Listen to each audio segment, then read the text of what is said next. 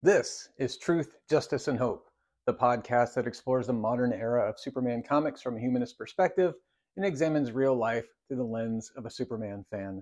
I'm Grant Richter, and this is episode 69. Get your mind out of the toilet.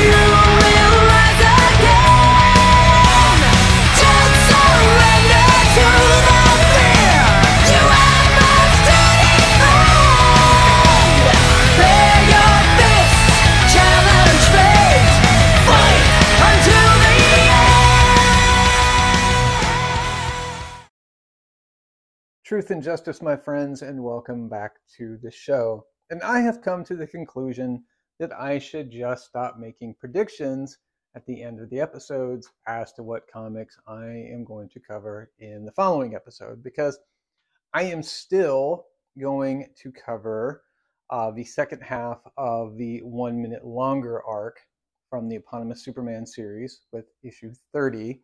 But I had originally planned to start a new arc of Trinity in this episode, and that arc is written by Rob Williams. And you may remember that I had decided to skip over a two-part arc in Action Comics that was written by Rob Williams because I really did not enjoy his writing, and I enjoyed his writing in this arc, or at least this issue of Trinity, just as much. So no offense to Mr. Williams as a person, but I am not a fan of his writing. So we're going to skip that. So in addition to Superman number 30, we are going to start talking about Dark Knight's Metal with Dark Knight's Metal number 1. But before we get to that, as always, I have some thoughts from here at the Fortress of Solitude.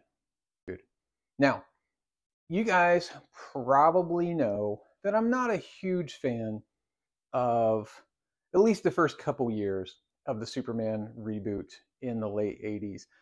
I like it better than what came before the reboot. I'm not a fan of pre-crisis Earth 1 Superman, as you know. And I like some things about the Byrne run, and there's some things I don't. I like the art, but certain aspects of Superman's characterization by John Byrne, I'm not a massive fan of, and I don't really enjoy how it really bent over backwards to avoid other Kryptonian elements while still trying to incorporate them in certain ways. Now, there is a miniseries that came out just before the ongoing eponymous Superman in Action Comics and the launch of Adventures of Superman started, and it kind of coincided with the shortly after the release of the Man of Steel miniseries, and that is Legends. And if you're not familiar with Legends, it's about Darkseid's plan to turn the Earth against superheroes, not against superhumans in general, just superheroes, in effort to make it easier for Darkseid to take over the planet and get the people of Earth somewhat on his side, or at least make them willing enough to join his army of brainwashed soldiers. And I have mixed feelings about this story, much like the Byrne run. I'm not a fan of Superman's characterization in this series. It's not written by Byrne, it's drawn by Byrne, it's written by John Ostrander, who I'm generally a very big fan of. I especially like his Star Wars stuff from the late 90s and early 2000s for Dark Horse. And I don't like Superman's characterization because Legends is kind of like if everyone was on the same side during Marvel's Civil War. You know, superhumans are banned unless you're sponsored by the government, and only that's not a split between the superhero community. And most of the other superheroes, they continue, doing their thing in an outlaw capacity, and Superman just stands down. He doesn't take sides. He capitulates to what Ronald Reagan is telling him to do, even though he knows it's not the right thing. And I don't love that. And in my opinion, it's unnecessary. I realize that they did it so they could focus on the more second string characters like Blue Beetle and Black Canary and Guy Gardner and all that. But the eponymous Superman title in Action Comics did a good job of taking him off the board in other ways, like by sending him to Apocalypse.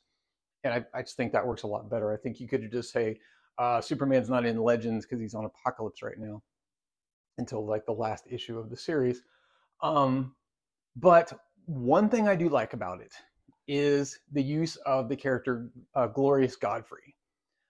Godfrey is a fascinating character to me. And if you're not familiar with him, he has kind of propaganda superpowers. He can make you believe anything he says. And Godfrey was created by Jack Kirby in the early 70s as part of his Forever People series. And there was an article in the New York Times in the early 70s about relevant comics. And it described a handsome, toothy character named Glorious Godfrey, a revivalist. Godfrey is drawn to look like an actor playing Billy Graham in a Hollywood film biography of Richard Nixon starring George Hamilton. If you don't know who Billy Graham is, he was a prominent televangelist, more so even in the 80s than he was in the 70s, but he was a spiritual advisor to Richard Nixon. If you don't know who George Hamilton is, and if you care, you'll just have to Google that because that's a whole other rabbit hole I'm not going to go down. But it goes on to say the character was intended to embody the powerful, charismatic speaker who could talk people into justifying violence and evil. This article I'm reading says that Kirby biographer Mark Evanier states that Glorious Godfrey was based on evangelist Billy Graham, a lesser villain who toiled in the service of Darkseid, was inspired more directly by Billy Graham, who was then rather difficult to avoid on TV. Kirby was appalled at some of Graham's apocalyptic sermons, which to Jack were more calculated to instill fear than faith and to stampede people into service of Graham's causes. Jack called the foe Glorious Godfrey, the name being a Kirby-esque pun. The comic book evangelist was God-free and also had some of the traits of TV pitchman Arthur Godfrey, that person I'm not familiar with, although the main reference in the visuals came from Billy Graham. Not evident on the pages he drew was Jack's belief, which he expressed on several occasions, that Graham and the president he counseled were both virulent anti-Semites. So, in Legends, Godfrey takes on the alias of G. Gordon Godfrey, who I believe was supposed to be a well-known psychologist. And he goes on TV and he gives essentially sermon-like speeches on TV denouncing superheroes. Now, one thing that I was not familiar with until recently, speaking of televangelists, because Billy Graham and his contemporaries like Oral Roberts and Jimmy Swaggart, they very much helped influence the kind of socio-political direction of the Republican Party in the 70s and the 80s. And another of those counterparts was Pat Robertson, who has been in the news lately, which I'll talk about at the end of this talk. And I found out that Pat wasn't Robertson's real name. It was a childhood nickname that he adopted at the beginning of his televangelist career.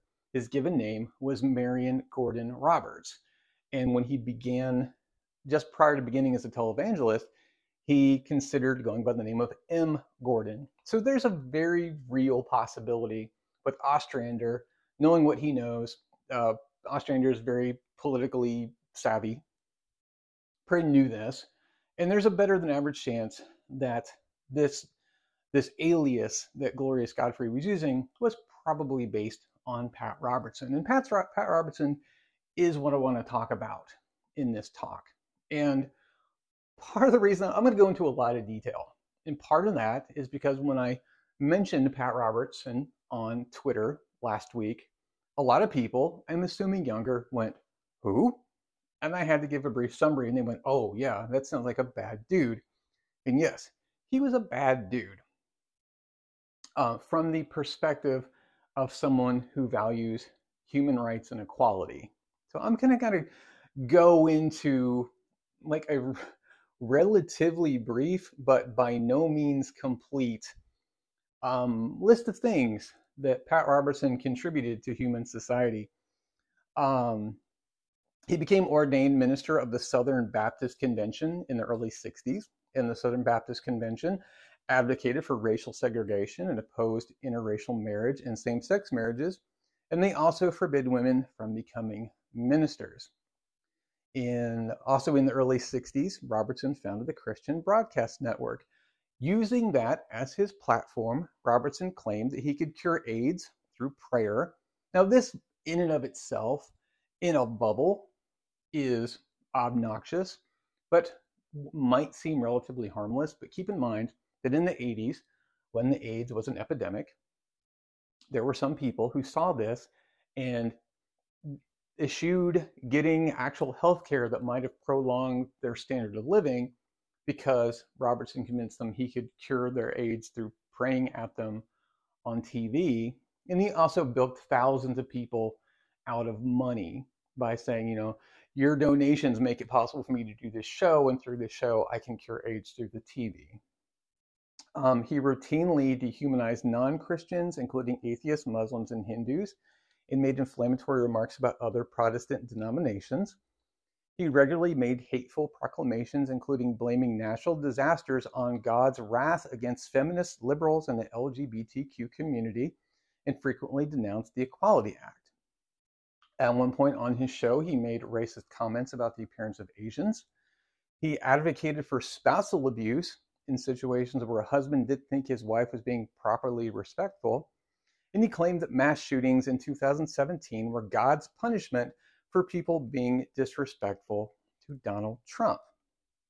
Another organization he founded was the American Center for Law and Justice, which advocated for prayer in public school and decried separation of church and state as being anti-religious.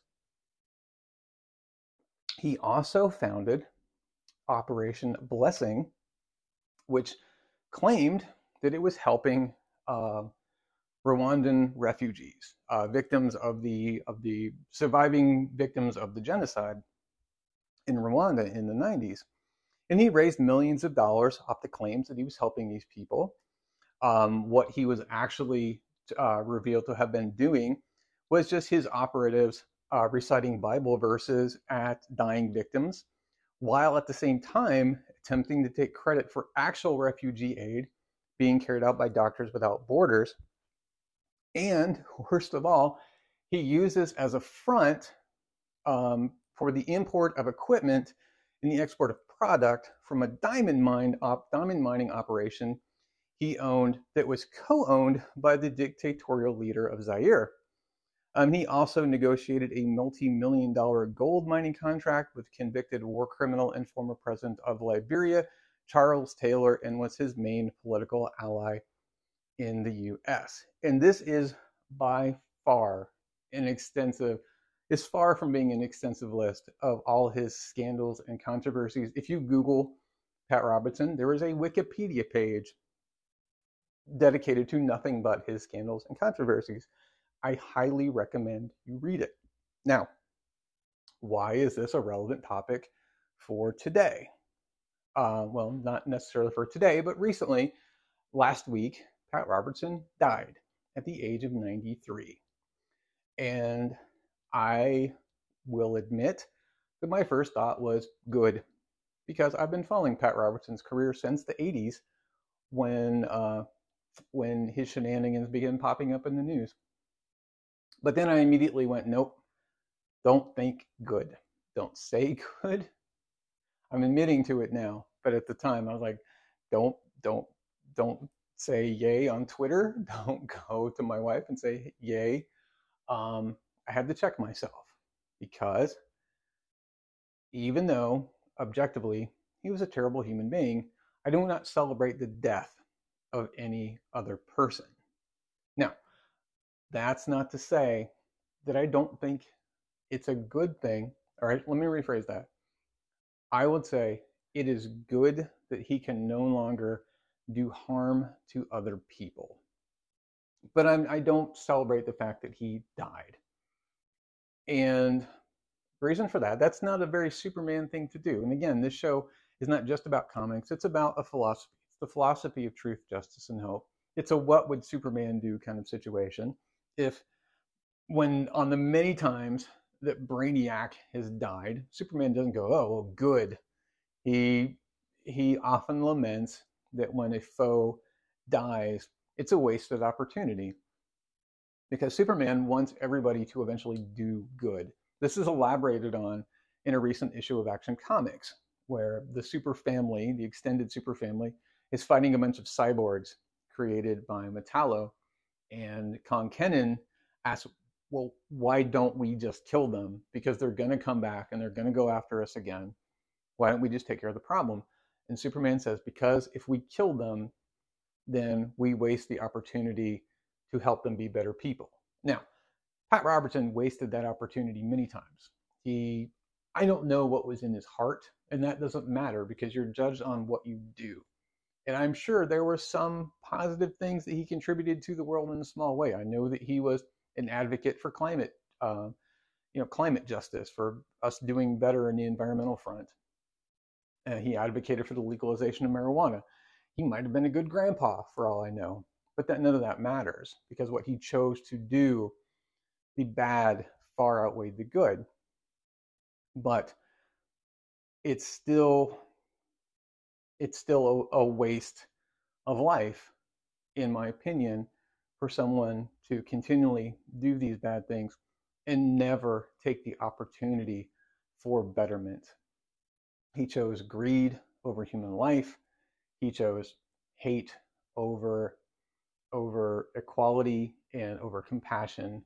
And again, it's probably for the best for humanity in general that he is no longer able to use a public platform and political connections to make life worse for many, many people.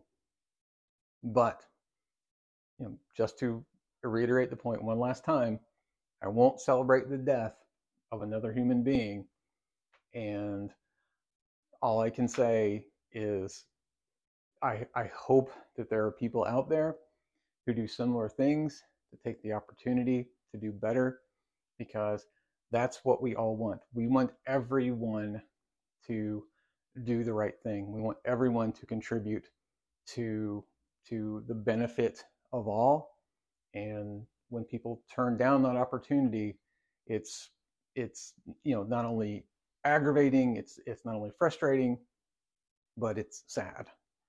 So I don't really have a point beyond that, other than just it's not for me to celebrate another human being's passing. It's not my place to tell you guys what to do or what to think. If you need to take a victory lap, take a victory lap.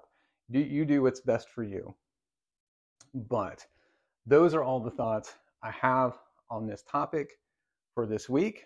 So I'm just going to close things out by saying words are powerful, and their greatest power comes from the truth. And with that being said, let's go talk about Superman.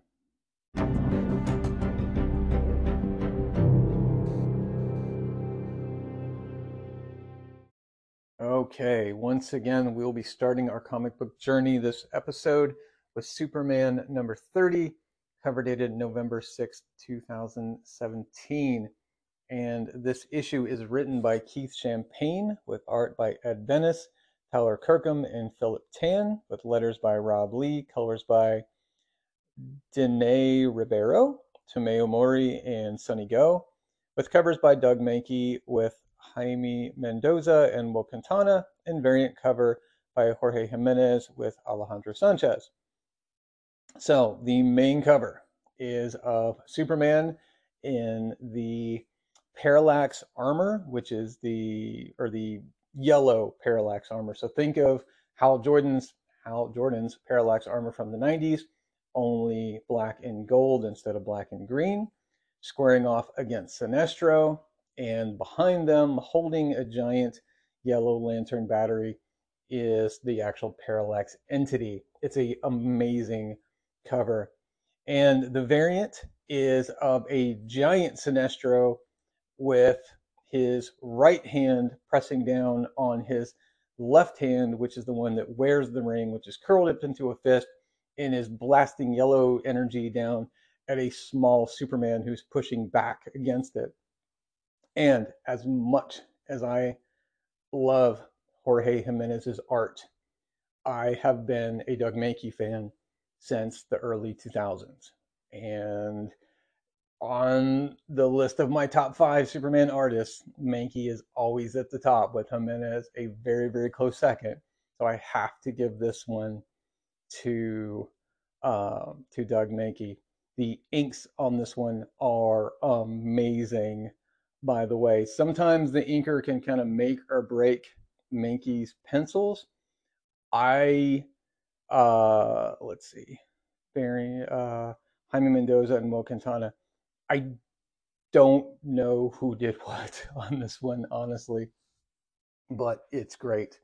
So we open with a splash page of Superman in the Parallax armor with his eyes glowing yellow and the Phantom, the Parallax entity hovering behind him, as Parallax is saying through Superman's body, "I now control Superman, Sinestro, as you once so foolishly controlled me. Fear will always seep out through even the tiniest cracks in a wall of courage." Now, if you were not with us last episode, one, you should go check that out, and I'll be here when you get back. But if you don't have time for that right now, a quick recap is in last episode, last issue of the series, Superman was investigating a rash of child disappearances in Metropolis. He learned that the first child to go missing had been possessed by Parallax, who was luring the other children away to use them as like fear fuel. He was keeping them in like this big spider web of fear energy and feeding off of their fear, all in an attempt to lure Superman to him to take possession of Superman. And Superman allowed himself to be possessed to keep Parallax from draining the children to death. At which point Sinestro showed up and blasted Parallax Superman in the back of the head. And from that point, the fight is on. Drinking some coffee with me today to stay unparched. You guys know how I like my coffee by now. We see that the battle is high in the sky over the streets of Metropolis, and Parallax Superman is saying, "Its grip like a vice of steel, making it impossible to breathe, like the fear an infant suffers, pulled beneath a powerful tide, unable to catch its breath, no matter how fierce the struggle. You taught me this. It's what it's like to feel small, how being helpless burns like the very sun." And we see as they are entering Earth's atmosphere, or not so much, but maybe just pushing against the air molecules so hard that they are burning. Parallax says, "You taught fear itself to seek revenge. I no longer see arrogance shining in your eyes, Kogarian, only terror." And they smash into the ground in front of the abandoned school where Parallax was keeping the children captive. But Parallax takes another moment to gloat over Sinestro's, what he thinks is Sinestro's unconscious or dead body. But Sinestro takes that time to activate his ring, teleporting the two of them to the antimatter world of Quard, where the yellow ring originally came from. And we see that waiting for Sinestro's return are a group of weaponeers, who are guys with really cool looking winged goggled helmets and shields and lightning bolts. They use lightning bolts as weapons, which is pretty neat. And on Sinestro's command, they all hurl their lightning bolts down at Parallax and weaken him enough for Sinestro to hit him with another bolt of yellow energy. And Sinestro tells the weaponeers to bring him down below to the core. And Superman wakes up. The Parallax armor is now gone, and he finds he's being suspended from the ceiling of an ice cave Luke Skywalker, Planet Hoth style, being gripped by what I assume is an octopus-like monster made of yellow energy, which again I assume Sinestro has made from his ring. Superman is just barely conscious, and Sinestro is gloating over him, saying that he knows that Parallax is still within Superman's body, and he can feel him hiding. And Sinestro says, "We're down thousands of miles, Parallax, in the frozen heart of Cord. There's nowhere for you to run, nowhere to scream, except me." Superman wakes up, tries to blast Sinestro with his heat vision, but Sinestro blocks it with ring energy. And Sinestro tells him, "You would be wise to conserve the energy in Superman's body, Parallax. There are no yellow suns in this place, only the pale amber glow of fear." And he makes his thorny, tentacled octopus construct wrap its tentacles around Superman's face. And he says it'll be far easier to break Superman's will down here and bring Parallax out of hiding.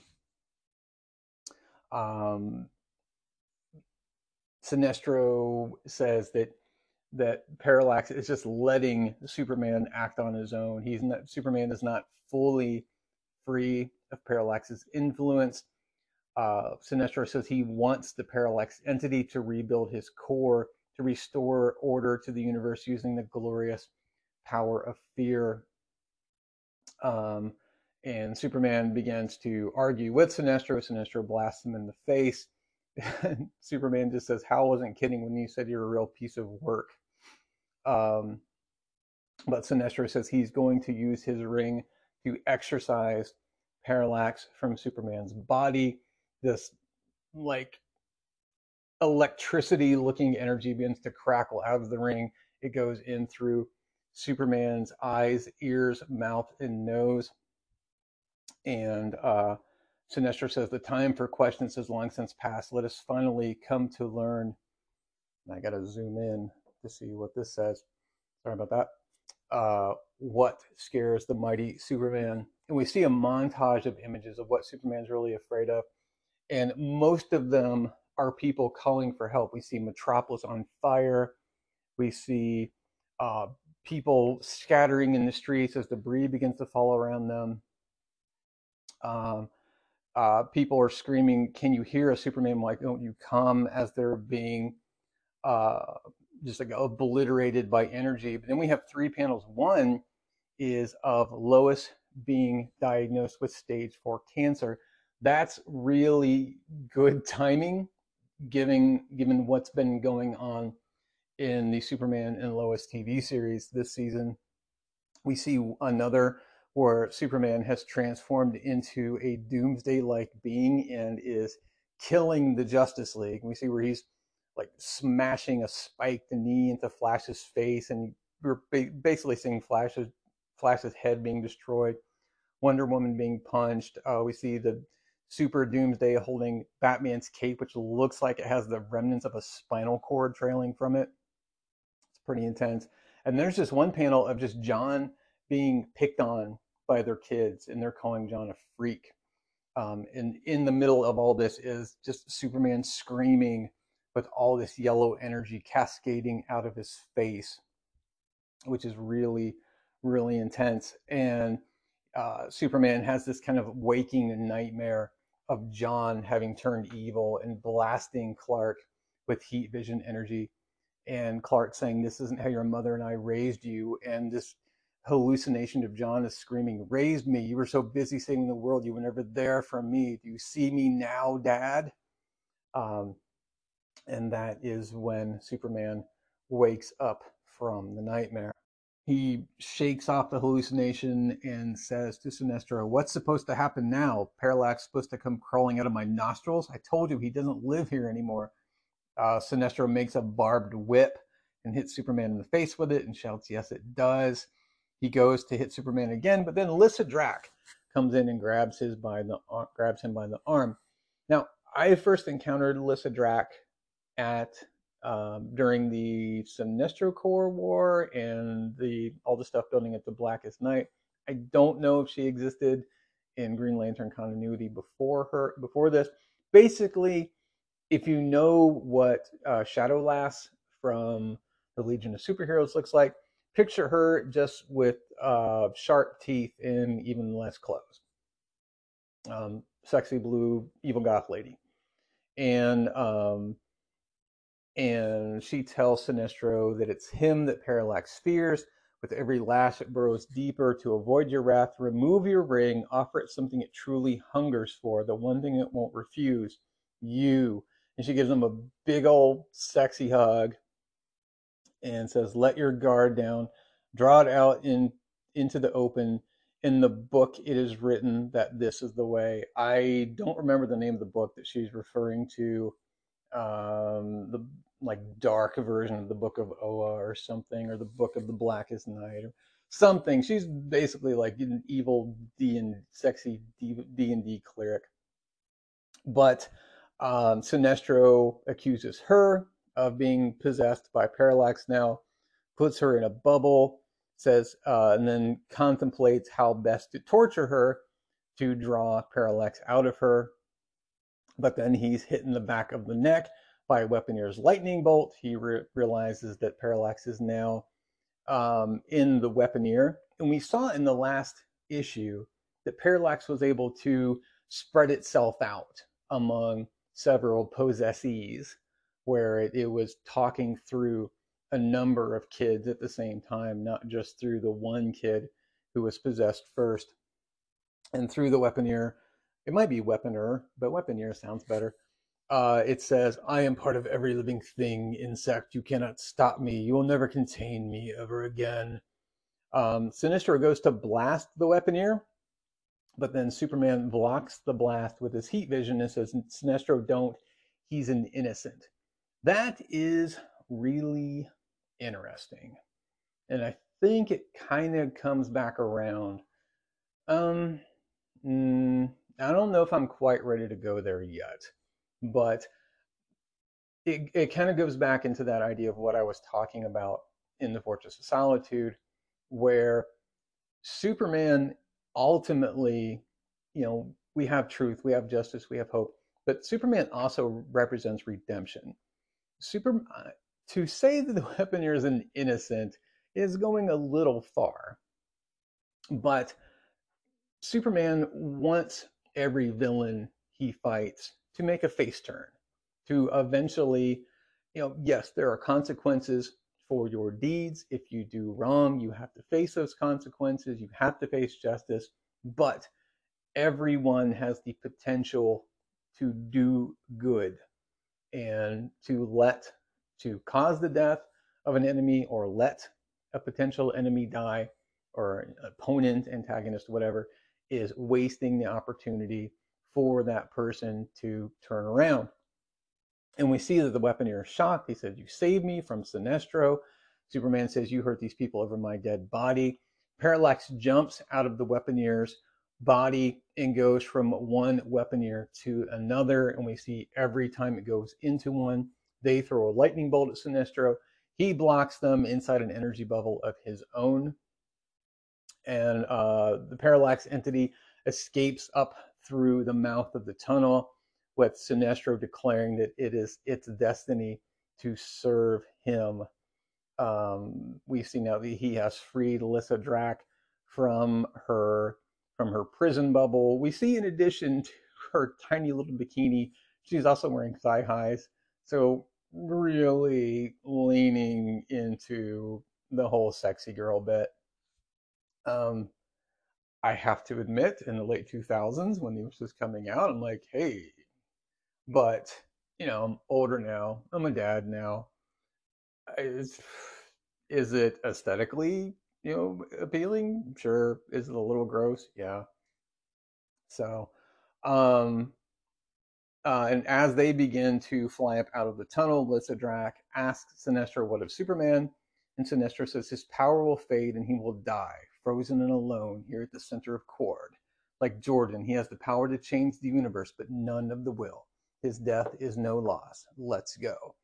And, and down below in the cave, Superman just says, well, that's one point of view. And he begins to blast the tentacle construct with his heat vision. It says, "Let's see what you're made of, Sinestro. Your will against mine." And up on the surface, we see that Sinestro is fighting the Parallax entity. We see that Parallax actually looks afraid, but Sinestro himself looks pretty beat up, and his word bubbles indicate that he is very tired. He says, it doesn't matter how long this will take. There's only one way this will end, Parallax. With you broken by the force of my... Then he passes out. Superman catches him before he falls to his death. He says stubbornness must be common among lanterns. And he references that he's still hurt. Sinestro was still hurt with his last battle with Hal. And the caption says that is a reference to the first arc of Hal Jordan, the Green Lantern Corps. I have not read that. I am intrigued by Green Lantern stuff. I'm not a huge Hal fan, and I think that first arc is drawn by Ethan Van Sciver, so I just won't read anything that he's drawn like ever again because he's super, super gross. But then we have a close-up shot of Superman addressing Parallax and says, "As for you, you are terrifying, I'll give you that. But I've told you before, I'm not afraid of you. Do your worst." And we see Parallax just kind of chomp Superman and swallow him. And we see inside of Parallax that Superman says, "You don't seem to understand. Maybe you can't by the nature of what you are. Being afraid is a part of being alive. Fear exists inside all of us. I can't deny there's a little piece of you in everything, but people will always find a way to surprise you. There's so much more than terror in our hearts. There's also joy and hope and love." And we see that Superman has Sinestro's ring and he puts it on and he like sticks his arm out and it's glowing with yellow energy. And it says, "A single shred of hope can hold all the fear in the universe at bay, and mine gives me the will to capture you. I know you're scared right now, Parallax, but you'll be safe inside this ring. I promise I won't let Sinestro use you again." And we see Parallax kind of turning inside out and being sucked into the ring. And Superman says, I'm going to ask Hal Jordan to deliver you to Mogo. The Green Lanterns are best equipped to care for you there. You'll be safe." And Mogo is this giant sentient planet that is also a Green Lantern. And again, I really like this. Superman doesn't want to punish anyone. He wants them, if you do the crime, you do the time, but there's always a chance to do better. And it takes me back, I've mentioned before, for a little over 15 years, almost 16, I worked in a jail. And a jail is not there to punish anyone. It's not even there to be for convicted felons. It's not even there to be their sentence. It's where you go awaiting trial. Our job inside the jail was to, yes, keep them separated from the rest of society because that's the consequence of doing bad stuff, but also to keep them safe from each other. And that was something as a supervisor I had to really get through to the heads of the young piss and vinegar deputies who grew up watching cop movies and cop shows, that these aren't our enemies. These are people who, yeah, maybe they've done wrong, but we're here to keep them safe and secure. That's our job. Superman wants to keep Parallax safe. Parallax is a terrible entity. It's responsible for the deaths of probably millions of people in the DC universe. But it's not Superman's job to punish anyone. And once you are confined, he will ensure to the best of his ability that you will be kept safe while you do your time until you have the opportunity to do better, potentially in the future. And I love that. We see the different artists has drawn Lissa Drax sexy little bikini costume slightly different. I don't know these artists well enough to know one from the other. But Superman kind of gently mocks Sinestro. He's like, "Lose something?" Excuse me. Sinestro says, "Return it immediately and you will leave court alive." And Superman says, I'd like to see you take it. Sinestro looks around at all the weaponeers, and we see Superman's eyes are now glowing with heat vision energy, and says, if I were you, I'd think very carefully about your next move. And Sinestro has Alyssa Drac teleport them away.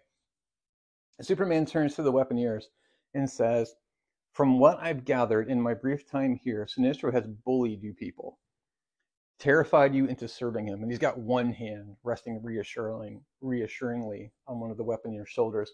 A far cry from the fierce warriors I've known the legends of the weaponeers of Kor to be.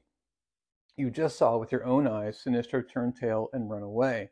And we see the weaponeers looking at each other like, maybe it's time to ask yourself, what have you been afraid of all this time? It's never too late to better your situation, to become more than what you've been. All it takes is a choice. You, weaponeer, the one I kept Sinestro from vaporizing down below. And one guy goes, me? And they're all identical looking. So, good for Superman for being able to tell one from the other. They're all white guys. We can't see their hair or their any other distinguishing features. Those thunderbolts in your quiver, it's my understanding they serve two functions. You can either use them as a weapon or as a means of transportation. Take one out of its quiver and hit me with it full force right in the chest. But before you do, think about what I've said. The life you lead is the life you choose. I hope you'll make the right choice. And we see in the next scene that Superman is back home, and he's checking in on John, who is asleep in bed.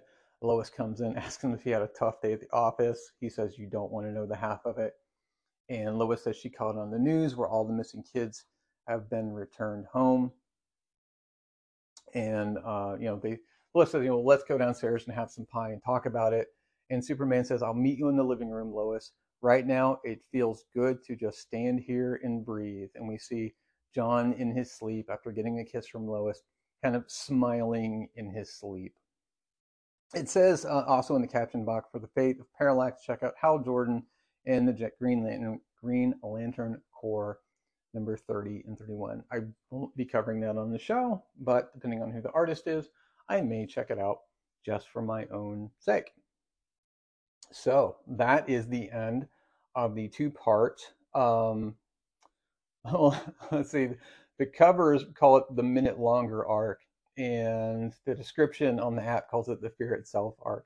I don't know. I like the Minute Longer arc. It's because it's based on a speech that Superman gives in issue 29. Again, I really, really like this. I really like the idea of Superman's hope overriding the fear of the Yellow Lantern energy. It lets him even control a fear ring. And that's pretty great. I like it a lot. I've said before, I really like the idea that was laid down in Future State, where one of Superman's descendants becomes a Blue Lantern. One of the shortcomings of the Blue Lanterns is they have no offensive capabilities, which is why they get wiped out in the comics. I like the idea of a Blue Lantern who already has other powers, or who is like a really skilled martial artist or something like that. So I'd like to see more done with the Blue Lanterns. But this was excellent. I love the whole theme of this. Really, really good, kind of heartwarming story from my perspective. So that is the end of our first comic book discussion. Before I take a quick break, I just want to remind everyone that Truth, Justice, and Hope is now an ad-free podcast. If you would like to help support the show, you can do so at my Patreon, which is patreon.com/Truth, Justice, and Hope. And if you'll stick around at the end of the episode, I will go over all the benefits you get from becoming a patron. But stand by, and I will be right back to talk about Dark Knight's Metal number 1.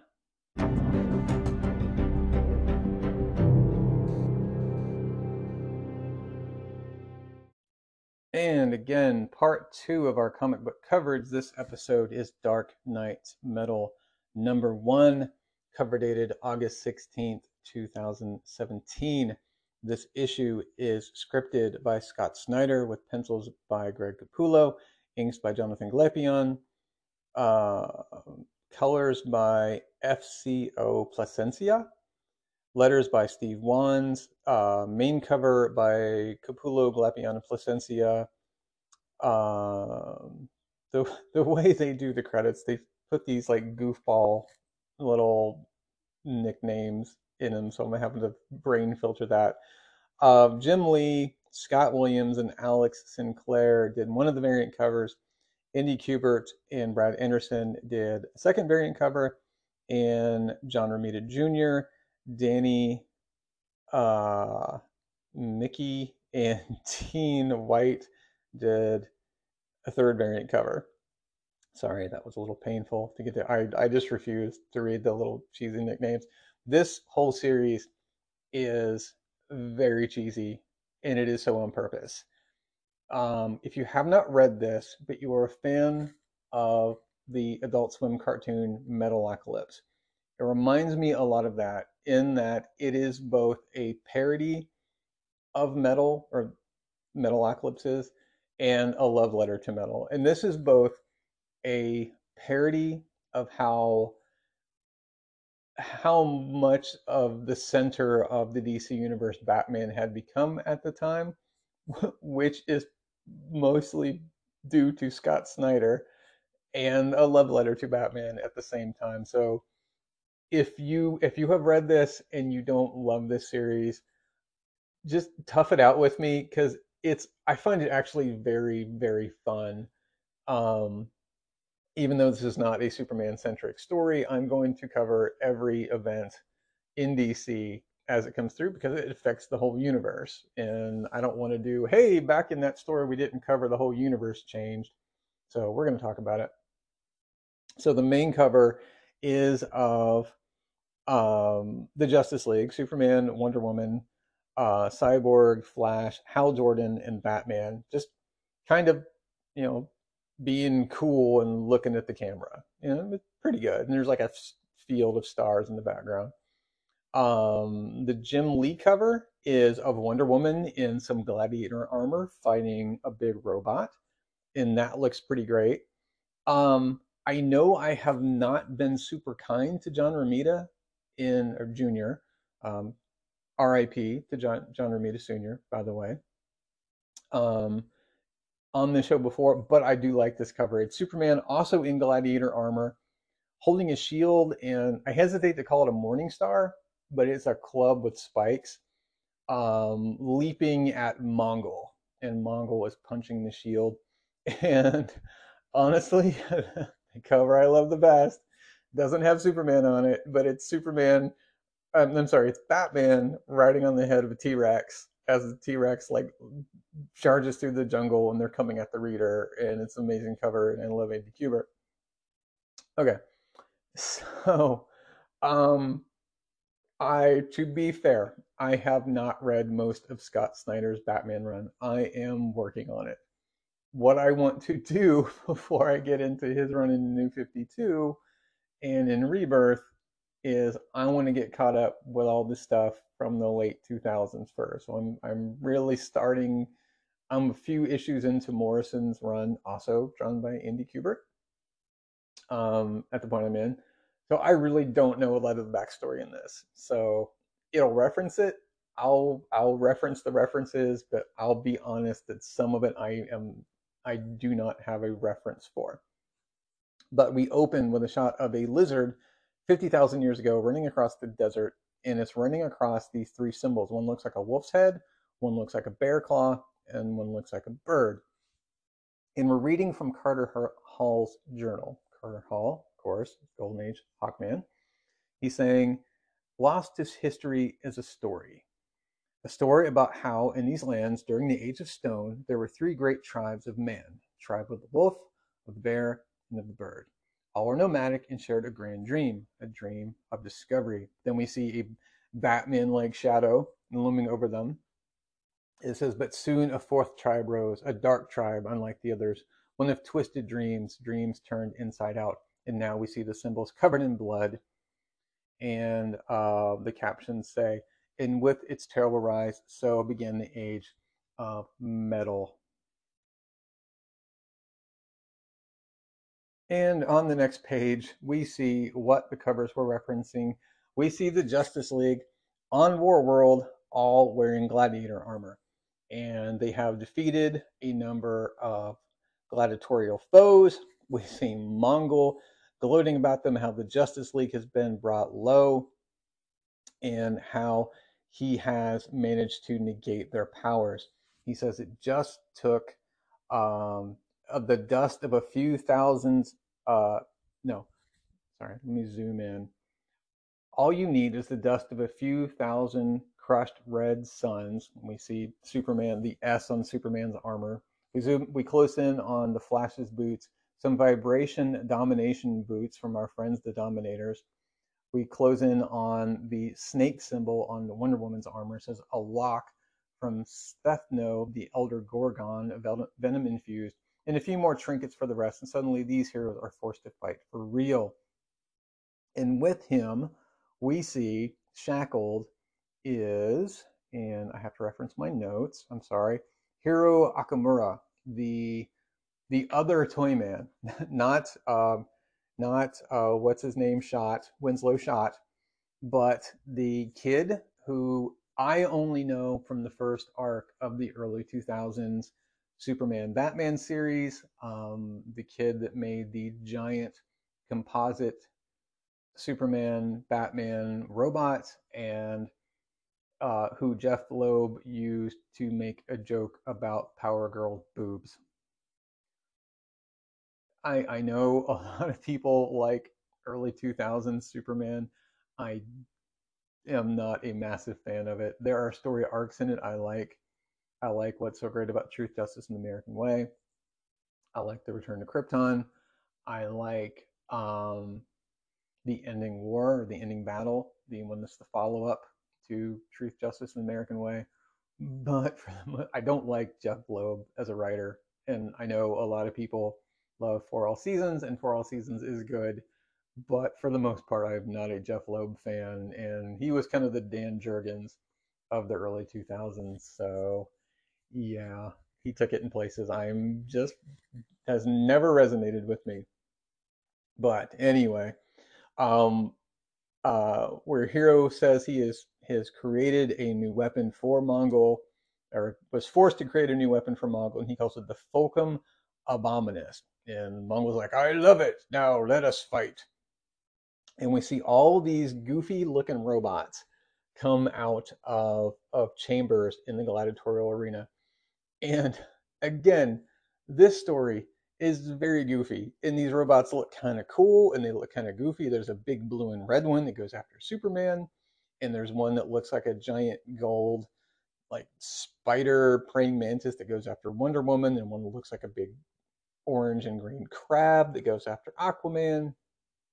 For some reason, Green Lanterns looks like a big green frog.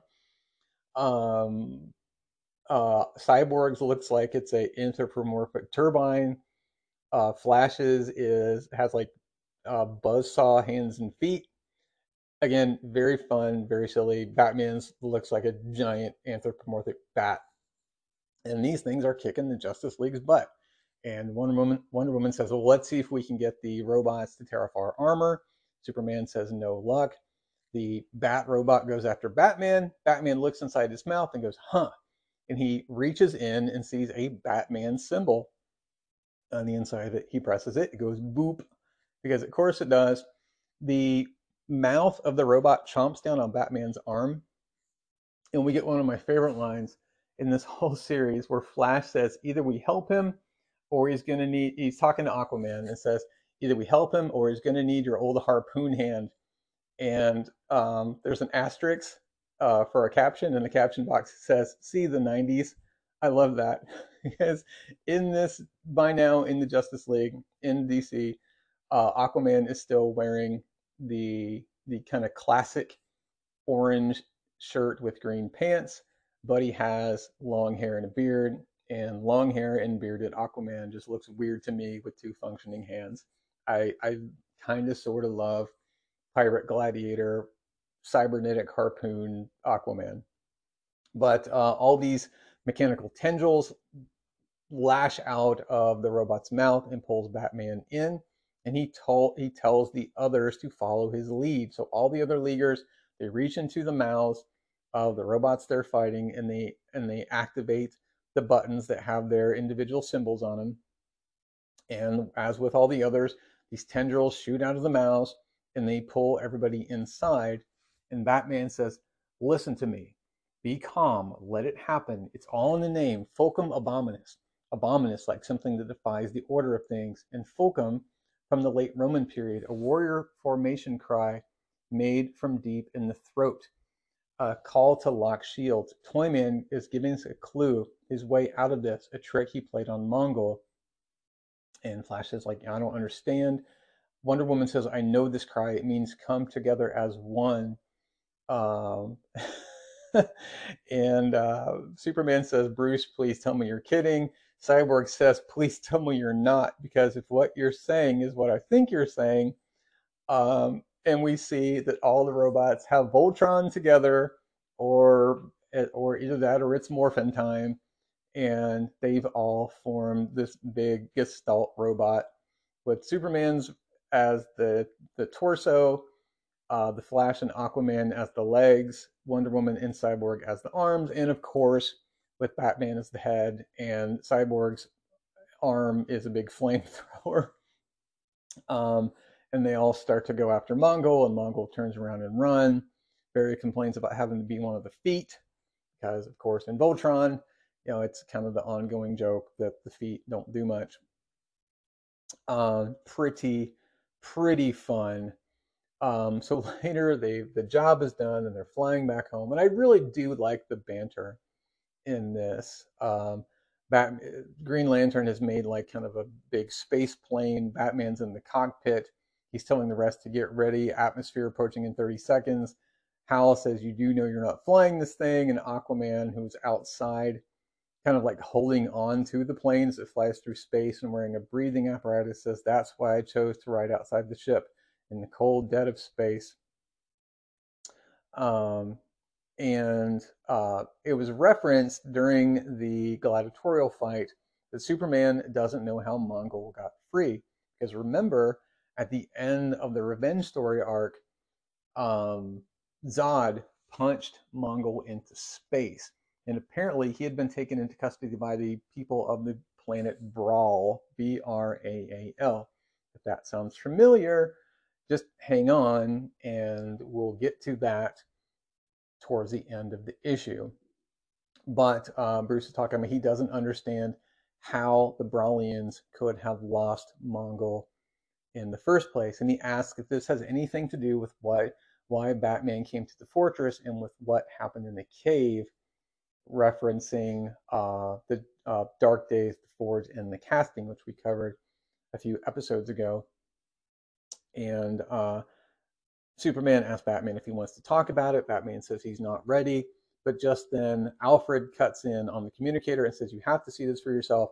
And we see that a giant mountain has pushed its way up in the center of Gotham City. And it's explained that the city like literally moved aside to make room for this thing. But still, there's a bunch of buildings that have been knocked over and a bunch of people are hurt. And there's been a bunch of property damage. And there's this dark lightning all in the sky. And Batman tells Alfred to scramble the Bat family. And Hal Jordan can detect all this energy that's coming off it with his ring. Aquaman says that whatever the mountain it's made out of, it's not volcanic. It didn't come from beneath the surface. Superman's scanning, it says it's hollow. He can also see all kinds of energy. The Flash does a recon and he finds a giant door, and it has the purple circle with a stylized hourglass in the center that is the symbol of the challengers of the unknown. And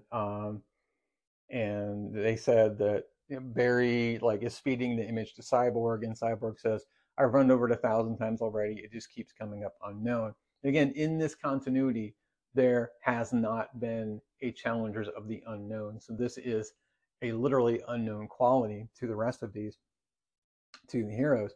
And so they go in the mountain and they find this thing that kind of sort of looks like like a lunar landing pod, only a lot bigger and a lot rounder and just made out of metal. It's some kind of titanium alloy with no engines. And they go inside a bit and they find 5 life support chambers with people in suspended animation. They don't know who they are.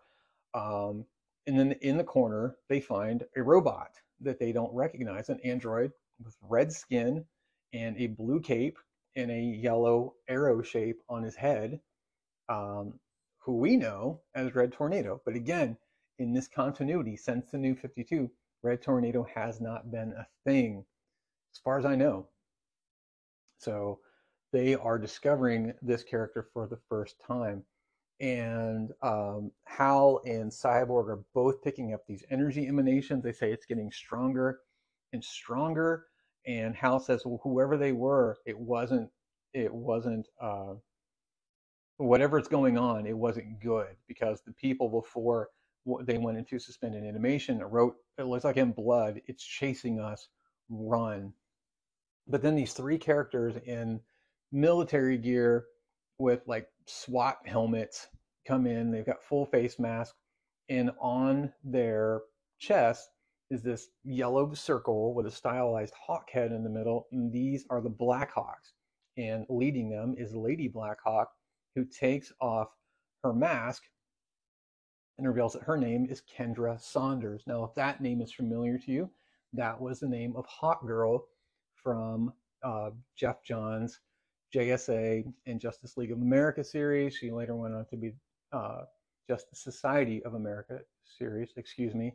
She later went on to be in the late 2000s Justice League series, which started out being written by Brad Meltzer, which I really like Brad Metzer's political thriller novels. I really don't like his comic book writing. She went over to take over the Hawkman ongoing solo series in the late 2000s after Infinite Crisis. We see here that she is now a woman of color, so that is a change from in continuity. And she says that she needs them to go with her now because that she is preparing for a full-scale invasion. And we go from there to an island in the South Pacific. And she says, there are places on this planet that lie outside the normal math of things. Some exist in what we believe are phantom frequencies, spots where cosmic energy conducted through the Earth's metal core cancels itself out, creates a kind of static that disrupts space-time, a hidden pocket. Some are magic-induced, some are naturally occurring. Dinosaur Island, Themyscira, Skitaris, and Parbat, and this place. And the, it it does kind of look like both Skitaris and Dinosaur Island, because we see where there are feathery, like Velociraptor type creatures running around the bush outside this building. This is very cool skyscraper like building with the stylized hawk design on the outside, and in a kind of open air space outside, kind of a pavilion. The Justice League is standing around talking to Kendra, and there's this big Hawkman, big golden Hawkman statue in the background. And we will go on to see that in this continuity, Kendra was Hawkman's partner. And I'll elaborate on that in just a second. But what this reminds me of, with Hawkman being tied to the Blackhawks, it reminds me of in the JSA series in the early 2000s, written by Jeff Johns, where everything kind of came back to Hawkman.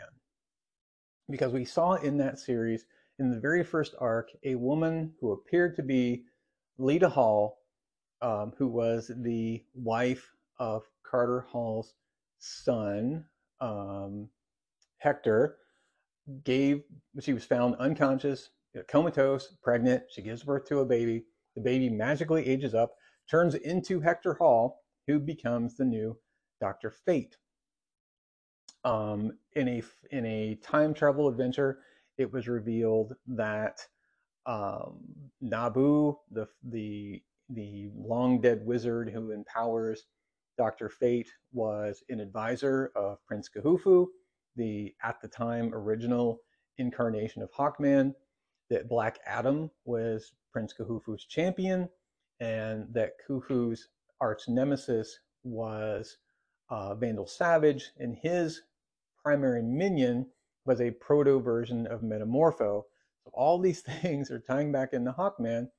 Plus, in addition to that, we were reminded that the current Lord of the Dreaming is Hawkman's grandson, Daniel, and also the woman who was believed to be Lita Hall was just an illusion, and it actually turned out to be Dawn Granger, Dove of Hawk and Dove, who was impregnated by Hank Hall, who at the time was, not Parallax, because that's Hal, extant.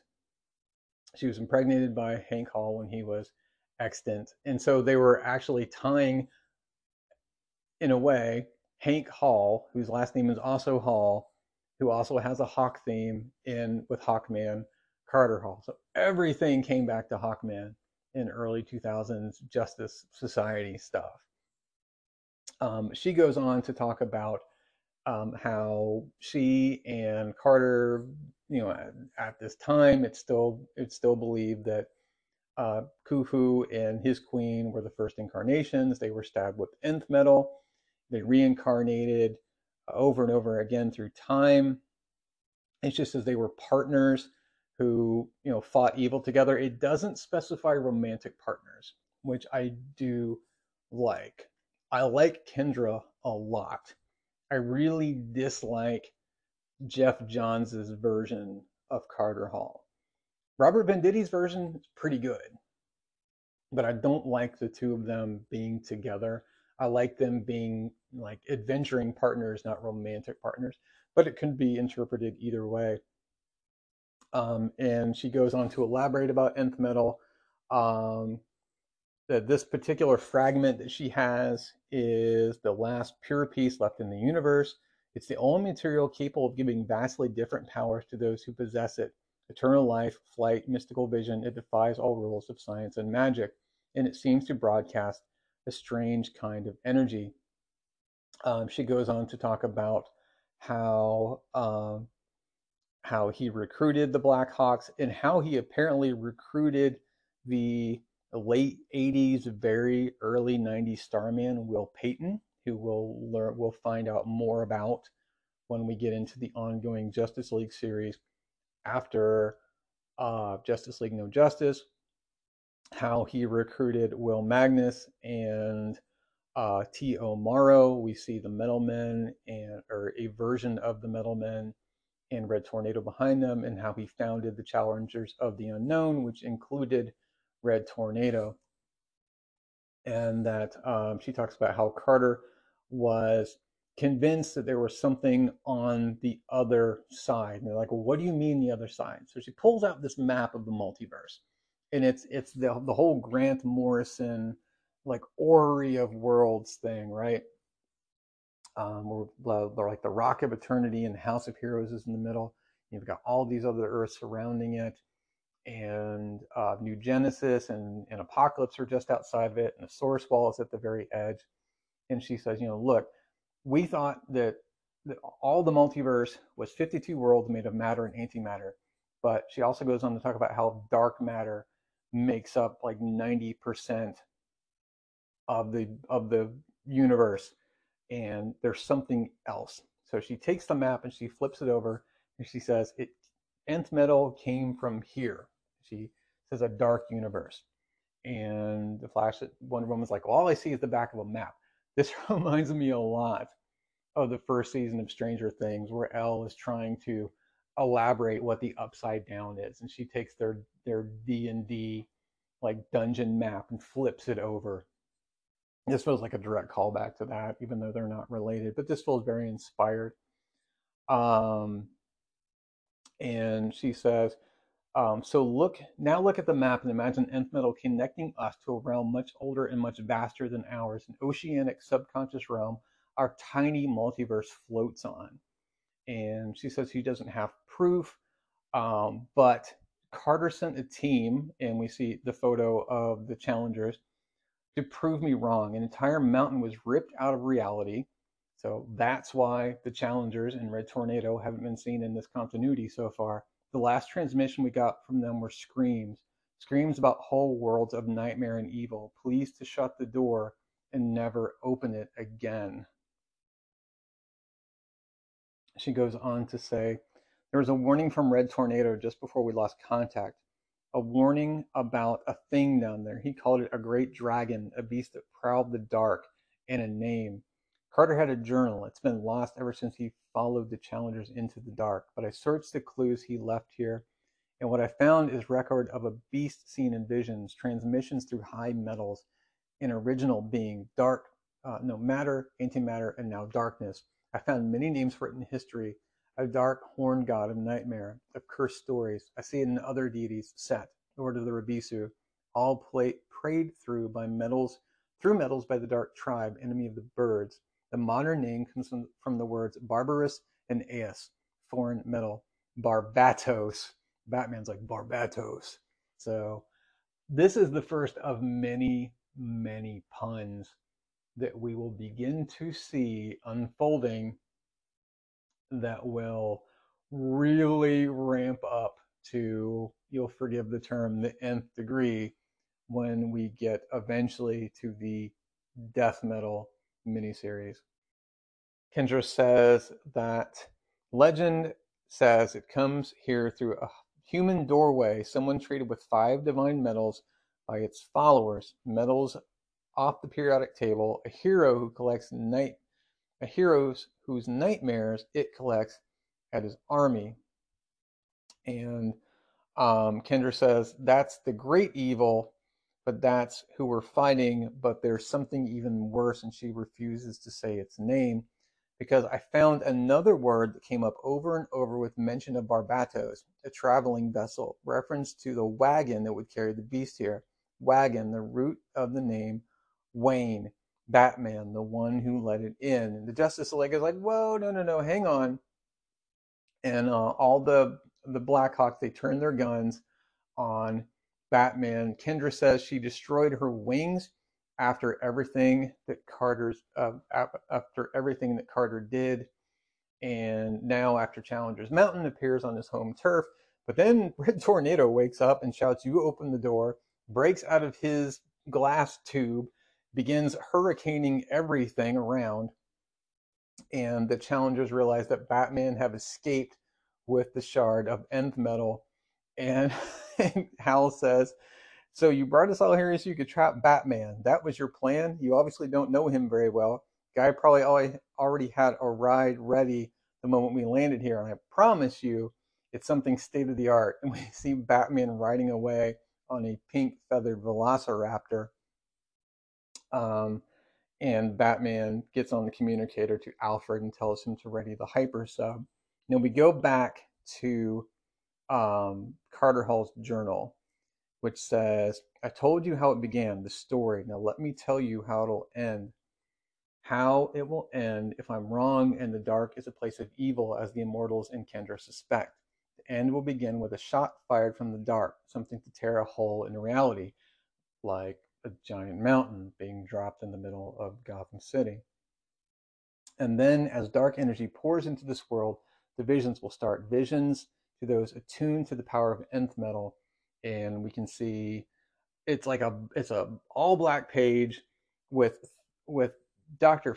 Fate's face or helmet, and what could either be one of the metal men or Steel, saying, something's getting closer, I don't understand. We see the Plastic Man egg just making a giant exclamation point. And we in the middle of the page, there's this white yellow circle, and there's these very terrifying looking demonic beings trying to claw their way out.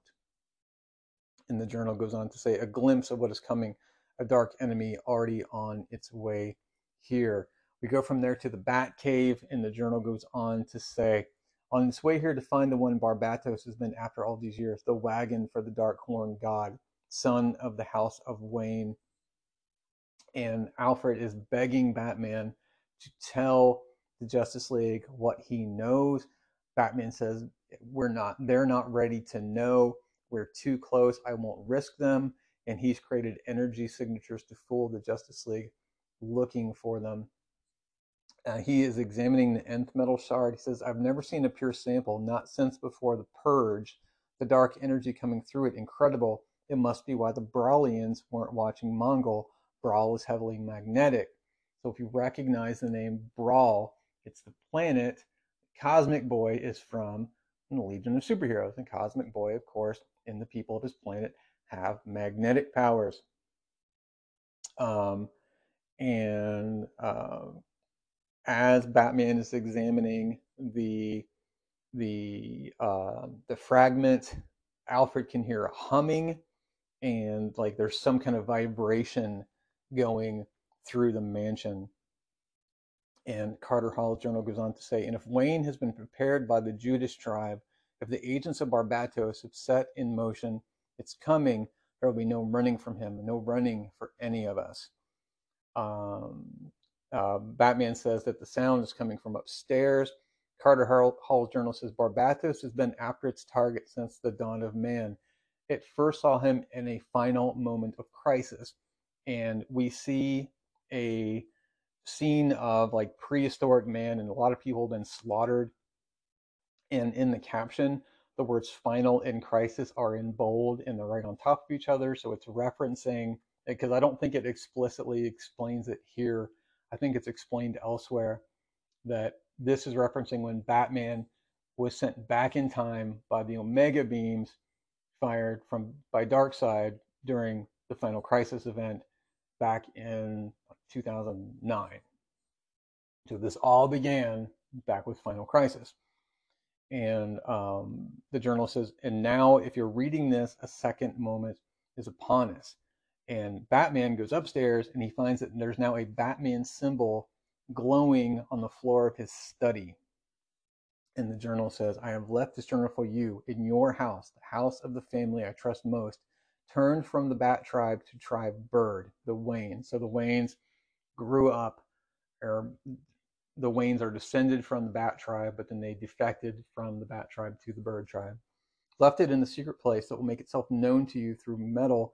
Should I be wrong? Should energy from the dark rise to foretell the coming of Barbatos? So the symbol is only glowing because this Barbatos is on the way. You may feel it coming already. You may have felt your whole life watching, shaping from the dark. The final case. I give this journal to you for a simple reason, to say I'm sorry I was wrong, and I'm sorry for everything coming. So Batman removes this Batman symbol shaped panel of the floor of the mansion. He finds Carter Hall's journal down in it. So everything we've been reading from Carter Hall's journal is from Batman reading it itself. And so Batman takes it out. He flips through it. He says, my God, it's all true. And from behind him speaks Daniel, Lord of the Dreaming, who I referenced earlier, who says, yes, Batman, yes, it is. I am Dream of the Endless, and I have come to tell you that this nightmare has only just begun. And that is the end of the first issue of Dark Knight's Metal.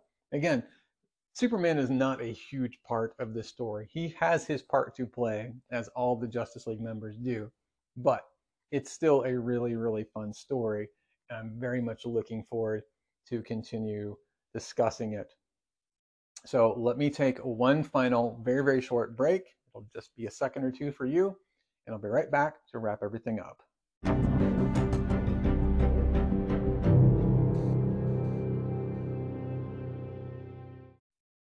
And that does it for episode 69 of Truth, Justice, and Hope, a Superman podcast. I hope you guys enjoyed listening to me ramble on about these issues as much as I enjoyed reading them and talking about them. If you would like to help support the show, to help it keep going and to help it keep growing, you can do so by joining my Patreon community at patreon.com/truth, justice, and hope. If you do, there are a ton of reward episodes there for you, where so far I have been talking about my favorite classic post-crisis Superman stories. I am down to about the last third of Reign of the Supermen. In fact, we'll see the official return of Superman in the next issue that I'll be putting out probably tomorrow as you guys are hearing this. Very fun. Once I finish that, I'll be putting the 90s on hold for a time. I'll be switching gears. I'll be doing several episodes talking about 2006's Superman Returns. And when I finish that, I will be moving into the late 2000s post Infinite Crisis era of Superman books. Whoa, it is thunderstorming. That startled me a little bit. But yeah, I'm really looking forward to that because that has it's like neck and neck with what's going on right now with Philip Kennedy Johnson in Action Comics and with Joshua Williamson in eponymous Superman. But yeah, it is one of my two favorite eras of Superman books, and I'm excited to talk about it to my patrons. Other ways you can help the show out, if you are so inclined to do so, is to leave me a 5-star review wherever you get your podcast and share notifications about new episodes on social media, which you can find on Twitter, Facebook, Instagram, and Spoutable by searching for Truth, Justice, and Hope. Now, I said I wasn't going to predict what I'll be talking about next episode, but there is a very, very high degree of certainty that I will be talking about are beginning to talk about the Oz Effect story arc in Action Comics, beginning with issue 987 and continuing to talk about Dark Knight's Metal with issue 2 of that series. I don't foresee how that could change, but just in case, don't hold me to it. But that's probably what we're going to do. And I'm really looking forward to talking to you guys about that. But until then, remember to fight fear at every turn with an open mind and an open heart. Love ya.